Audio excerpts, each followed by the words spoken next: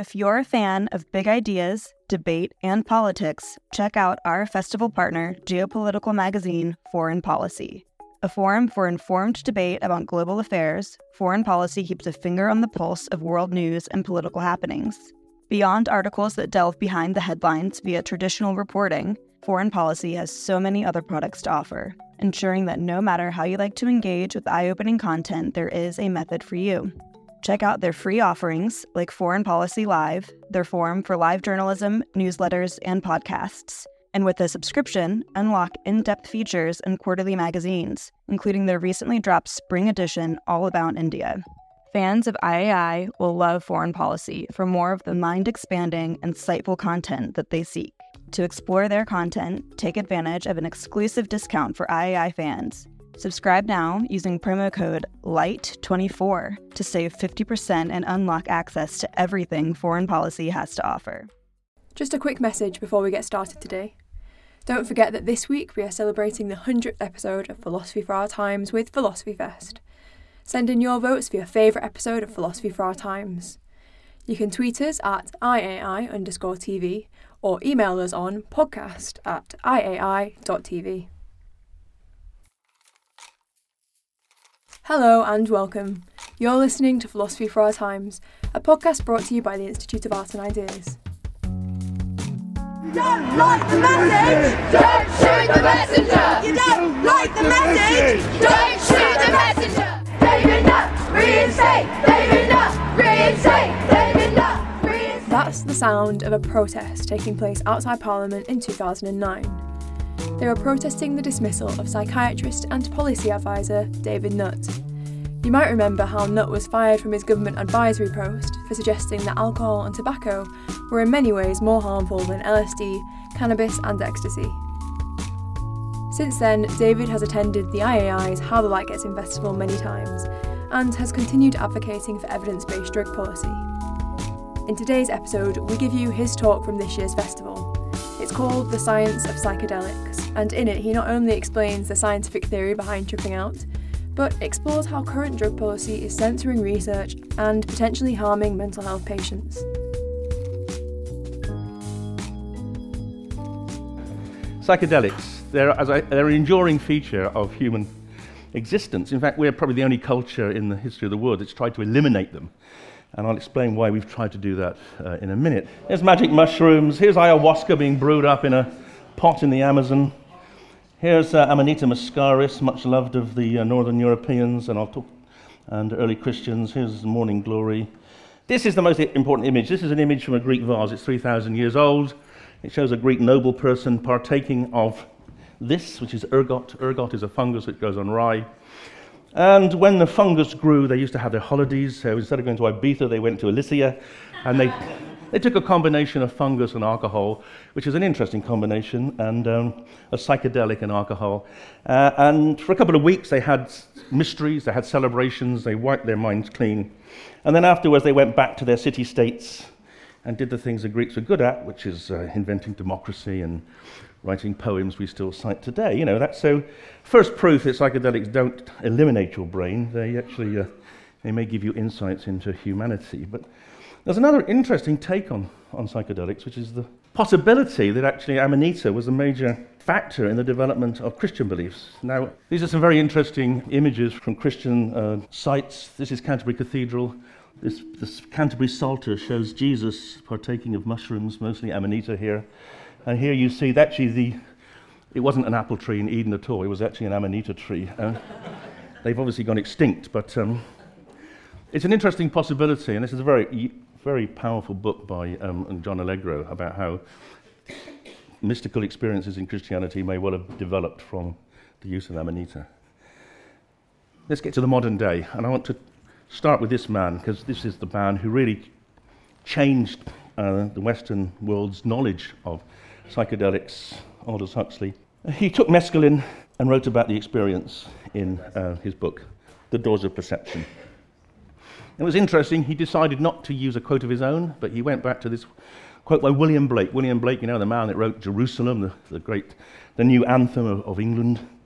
And Blake was a visionary poet, mystic, great painter, and like many brilliant artist. He could see things that people like me, scientists, couldn't see. And Blake said this: if the doors of perception were cleansed, everything would appear to man as it is infinite. For man has closed himself up till he sees all things through narrow chinks of his cavern. And what Huxley realized was that mescaline broke down the closure.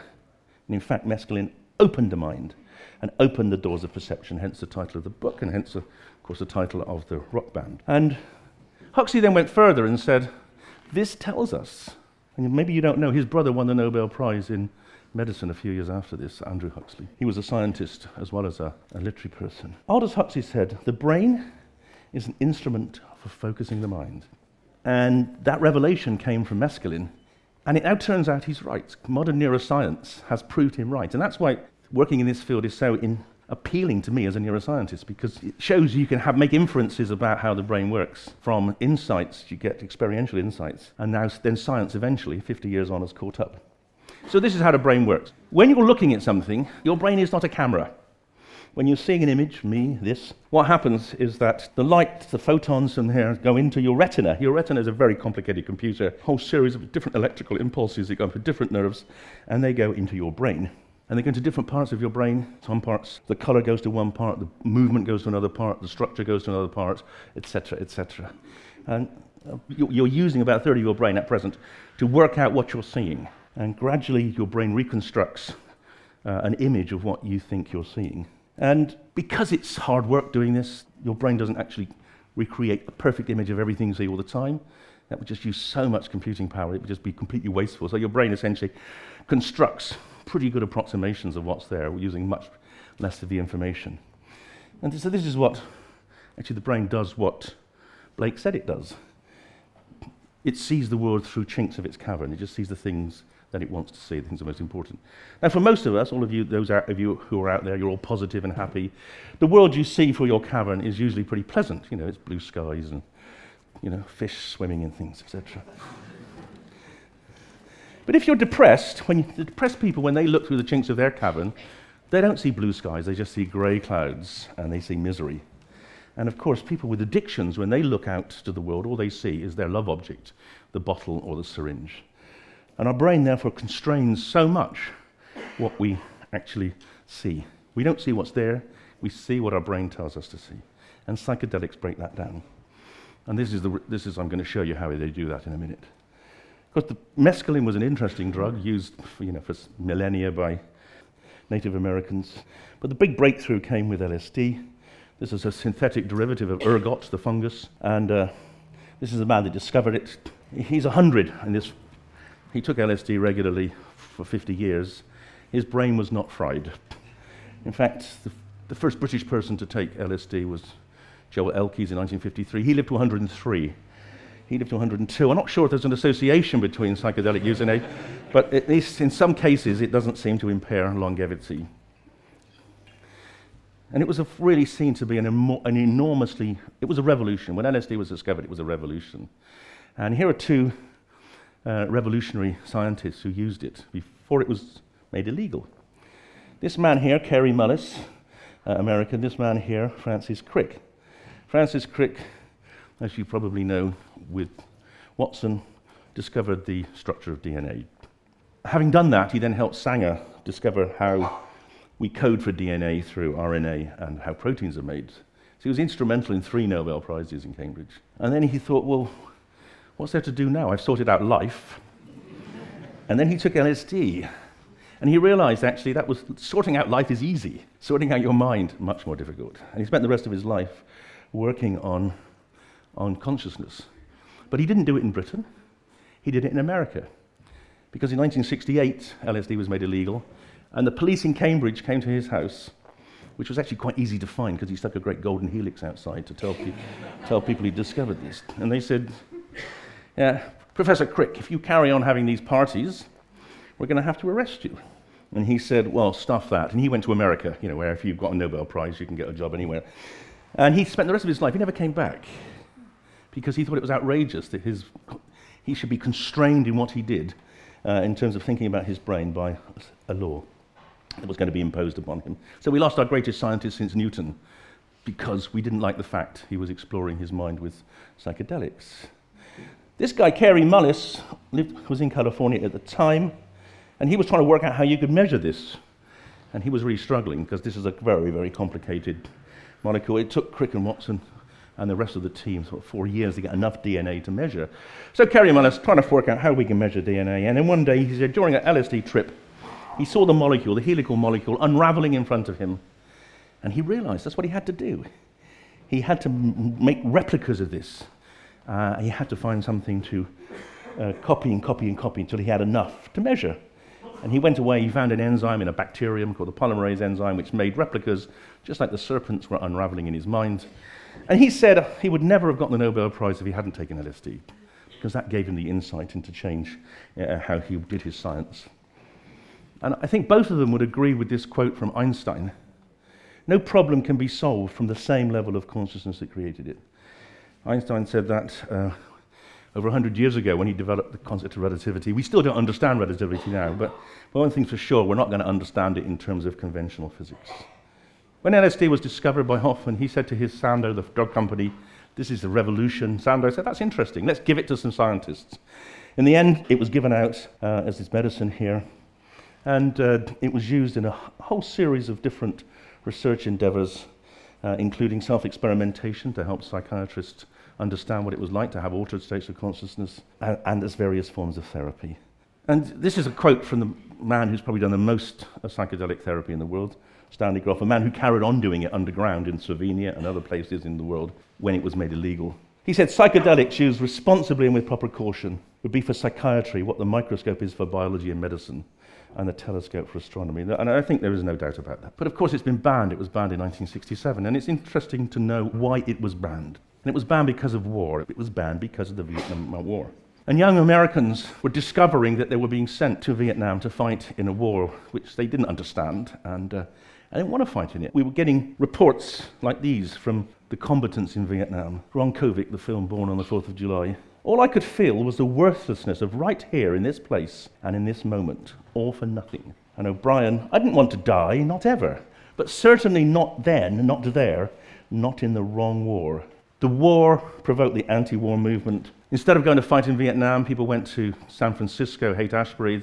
They took LSD, they put flowers in their hair, they read the works of Leary and Co., but most of all, they started protesting the war. LSD was banned because it changed the way people thought about the war. It changed the way people voted. But to get a drug banned in those days, you had to have evidence of harm. So there wasn't any, so they had to create some. 2 years ago in Britain, the Psychoactive Substances Act was brought in, banning everything except alcohol as a drug that affects your brain, based on similar kind of lies. You know, the Sun reinvented nitrous oxide as hippie crack to get it banned. These guys just made lies up about LSD. But it's not just lies, it's lies and sex together, and that's something that really upsets elderly voters.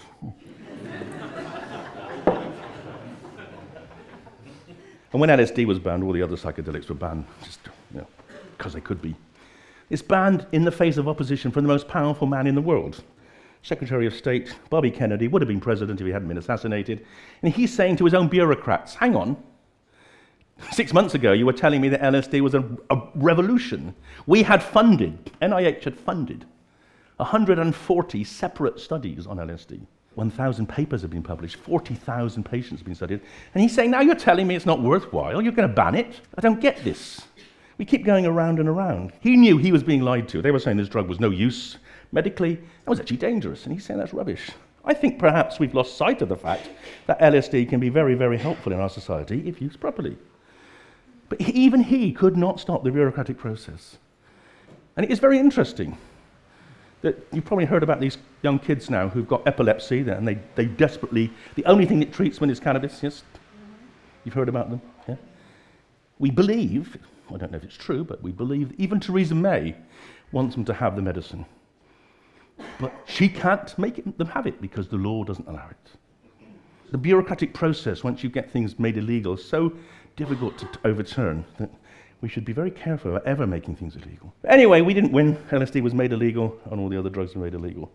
I would argue that it's the worst censorship of research in the history of the world because 197 countries signed up to this ban. No country in the world allows psychedelics for therapy. The only possible comparably damaging censorship of science was a very long time ago. It was actually in 1616 when the Catholic Church banned the telescope. Now, that lasted 150 years. There weren't that many astronomers. There were a hell of a lot of neuroscientists who've been stopped researching psychedelics in the last 50 years. And of course, the Northern Europeans could carry on using the telescope if they wanted, but no one researches psychedelics. The bureaucrats say, well, we haven't banned research. We haven't actually banned treatment. But in practice, of course, they have. And this proves it. So what you see here are the number of publications on LSD and magic mushrooms reaching a peak when it was banned, and since then they've been enormously, there's been a cataclysmic fall in terms of publications because you can't get the drug. So up to this point, 140 grants in America to study LSD. Since then, none. And 0 in Britain either. And since then, 1 in Britain, which is ours, for psilocybin. So this may not be legal censorship, but de facto it's absurd censorship. But I want to tell you about how we've been fighting back. And we started off fighting back with magic mushrooms. You come back in a few months, you'll be able to pick lots of them outside here. Psilocybin is a relatively potent 5-HT2A serotonin receptor agonist. This is LSD, the most potent. This is mescaline, relatively weak. So all the drugs, all the hallucinogens work on the serotonin 2A receptor, which is one of 15 different serotonin receptors. Why do we use psilocybin? Well, it's a gentle trip. Effects, if you take it intravenously, last 30, 40 minutes, orally, 2 to 3 hours, unlike LSD, which goes on for 8 hours or more. The other reason we used it is it's very safe. We know 1 million people a year in Britain use it, and no one's ever died. And actually, even the regulators in Britain accepted that as evidence of safety. And of course, it's very hard to spell, so journalists and politicians are very twitched about getting onto you. Why am I interested in this? Well, I've been interested in this because these receptors that psilocybin works on are massively expressed in the human brain. This is the cortex. This is where you are doing your thinking and feeling and planning now. This is where your sense of where you are and what you're doing is.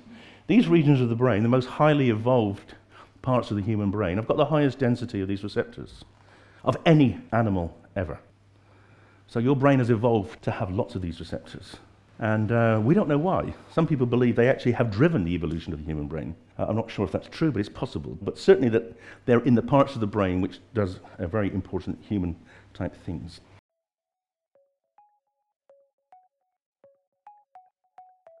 Do you want to hear more from the world's leading thinkers?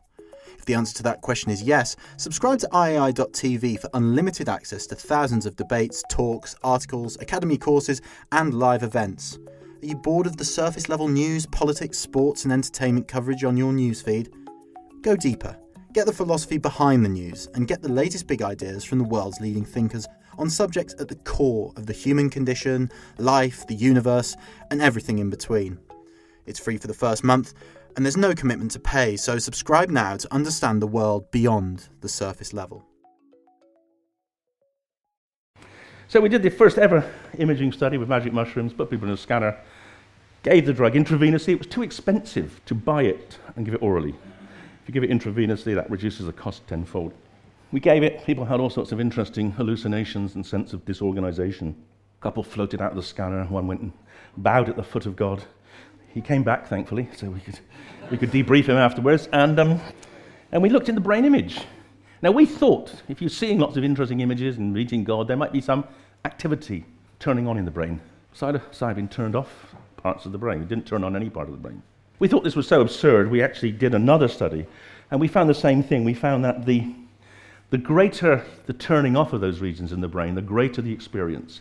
So we were absolutely certain that what these drugs do is switch off key parts of the brain. And what are these key parts of the brain? Well, they're these two parts of the brain, what we call the connector hubs. This frontal part of the brain here is where you integrate all your thinking and your feeling with your memories. And this posterior part of the brain is where you integrate all your senses. And these two work together so that your senses and your memories and your feelings work in harmony. These are the core parts of the brain which make you what you are. And these are switched off by psilocybin. And that then allows the rest of the brain to do what it wants to do, because these are the parts of the brain which completely control brain function. The reason you're here now is because this part of the brain said get up at 7, or the reason I'm here now is said get up at 7 and drive all the way to Hay to make damn sure I don't let you down. And this part of the brain helped me find it. Another analogy is this is like the conductor of an orchestra. When these parts of the brain are active, your brain is doing exactly what it's told to do, what it's always done. You speak the same language and you have the same thoughts and processes as you've been trained to have over the last 20, 30, 40, 50, 60 years. When you switch those off, it's like getting rid of the conductor of an orchestra. So the orchestra then, instead of playing Mozart, it can say, oh, sod this, well, let's play jazz.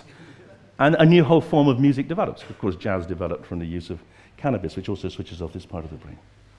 And in fact, what was so pleasing about our research was it actually proved Huxley right. Huxley said there was the brain controlled the mind, and mescaline lowers the efficiency of the brain as an instrument of focusing the mind. So it's kind of rather wonderful that neuroscience has actually caught up with literature. In the normal situation, your brain reconstructs those light and sensations that come into your retina, and it reconstructs into images. But under psychedelics, it can't. It can't organize them in the way it's always organized them, and that's why you see things differently. And what's actually interesting, and this is what is remarkable, the only time you can actually see how the brain visual system works is under psychedelics, because the build-up to make the full image is broken down, so you actually see the early processing, which is, again, a very interesting concept in neuroscience. But the other thing that happens, if you take away the control centers, the brain can connect in ways it's not allowed to. The process, as you probably know, those of you who've got kids are really engaged in this hard. You've got to make kids do the same thing all the time, otherwise they end up being very difficult. Glass has to mean the same thing every time. You have to always learn, systematically to be part of the human community. Everything's got to be organized. And that means that the brain becomes very good and very efficient at doing simple things repeatedly. And when we image the brain in the normal state, we see that most of the activity of the brain is round the edge. Bits of the brain involved in hearing talk to hearing, and bits of the brain involved in seeing talk to seeing, but there's not a lot of cross-connectivity. This is called the small world version of the brain. Education is about parcellating. It's about putting into the periphery of the brain the processes which make it easy for you to live your lives. But under psychedelics, this small world version of the brain breaks down, and there's much more connectivity. Normally, very localized, very constrained, very traditional. Under psychedelics, connections can be made which are never allowed in your brain, except since you've been 1 or 2 years old, you've been denied those access. And the breaking down of connections gives people insights which they've never had before. And that's one of the reasons these drugs are powerful, not just in terms of changing people's political mindsets, but also dealing with disorders where you might have excessive rigidity of thinking, like depression or OCD. Just a few words about LSD. Here's Hoffman. Here's the molecule he invented. LSD is truly a remarkable molecule because it's gone just from being a diethyl amide of lysergic acid to being an art form, tattoos, shirts, jewelry. Apart from the cannabis leaf, there's no other drug which has had such a huge influence in terms of art. So we did the first ever imaging study of LSD ever in the world. And we found the same thing. LSD switches off the parts of the brain which control brain function in the same way as psilocybin, and the more you switch off the connectivity between this part of the brain, which I don't want to go into, and your memory, the more you feel you're not part of yourself, the more you feel you're part of the universe.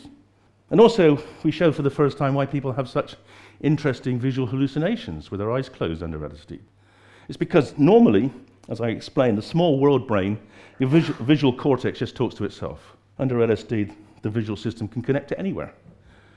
And that's why people see such interesting things under LSD, because they're, for the first time, as I say, since they were babies, the brain has been liberated, so that you can make connections again.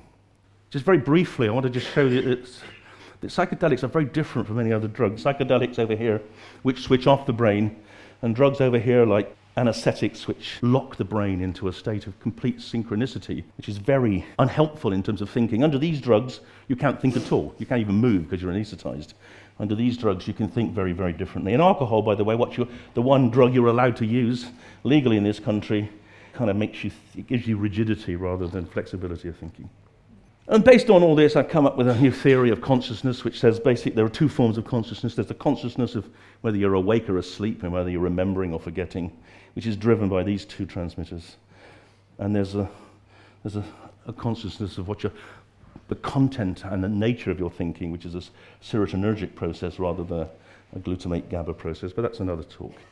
We've also done a DMT ayahuasca study of the first ever proper measure of DMT effects in the brain, and we found, again, very powerful disorganization of the brain.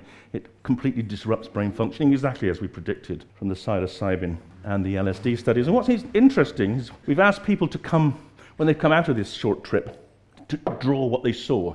Because a lot of people under DMT they see entities, they go and they wander off into space and meet usually nice people, nice things, that talk to them and help them. As we push up the dose of DMT, the hallucinations go from being simple hallucinations to more complex hallucinations, and then they start seeing things. They start seeing strange things like people, which they would call entities. Where they come from is a really interesting question. And we're doing the brain imaging now in this state to find out where they do come from. I suspect they're in here, but if they're out there, it's going to be a revolution in science. So this is also fascinating. A number of our subjects who were colorblind said they could see things better after LSD. And people say that's impossible. Colorblindness is a retinal problem. Well, it isn't. This is a painting, a very famous painting by Monet. Very beautiful painting. Here's one of our subjects. All my life I suffered from protanopia, a painting which had previously I'd seen as a dull mass of brown and blue. All the colours I'd previously unable to see were there on the screen when I took magic mushrooms. I was so overwhelmed I couldn't speak for half an hour. So this guy who couldn't understand this picture, seeing it under magic mushrooms, could see the beauty of it. And actually, if you're interested in the science, I think it's because the brain stops many people, or some people, from seeing colours appropriately, which is why they're not artists. And then finally, just to finish, people often say they feel better after taking psychedelics. There's a formal study of normal people in Johns Hopkins 10 years ago which showed long-lasting improvements in well-being. Some of our subjects came out the scanner and they said they felt better for a week or two. And that's, even in a scanner, it's an unusual place to take psychedelics. I wouldn't recommend it. And based on that, we actually got the only grant that's ever been given in this country to study psychedelics and mood. Ended up costing £1,500 a dose. And I said to the Home Office, this is crazy. I can prescribe heroin as a doctor, but I have to have a special police check and a special safe to store my psilocybin. And they say, well, yeah, but we don't want you going off and selling it. At £1,500 a dose, not even in Kensington where I live, am I going to get that? It's just absurd, but that's how the law screws over research. And the effects were profound. A single dose of psilocybin. One of our patients had 9 previous antidepressants and hadn't responded. And some of them went into complete recovery just days after the trip. And some of them stayed well for months. So it's the most profound impact of a drug on resistant depression there's ever been. Now, of course, these people are writing to me saying, my depression's come back, can I have it again? And I say, it's illegal. No, we can't do anything about it, sorry. We've now got hundreds of people wanting treatment who can't have it because the drug's still illegal. And it changes attitude. Before treatment, we ask people, or depressed people, about their attitude to life, and it turns out depressed people have what's called pessimism bias. They see the world as a hostile, nasty, threatening place. Of course, they're right, it is, but that doesn't help them. Most of us see that we have what's called an optimism bias. We actually think it's going to be dry when we get outside. But after treatment, this pessimism bias disappears. And here's an example of one patient saying, my outlook has changed significantly. I'm more aware now it's pointless to get wrapped up in endless negativity. I feel as if I've seen a more clearer picture. A lot of our patients said it was like a reboot. They were broken free from the incessant negative thinking of depression, and they could see the world afresh. And I'm going to just remind you of this great philosopher and playwright, Bernard Shaw, who said, those who cannot change their minds cannot change anything. And I just hope that you and the rest of the world can have your minds changed by the research we've done showing that psychedelics, they do open up the mind and they do have therapeutic potential. And keeping them illegal is actually just doing harm to society. Thank you.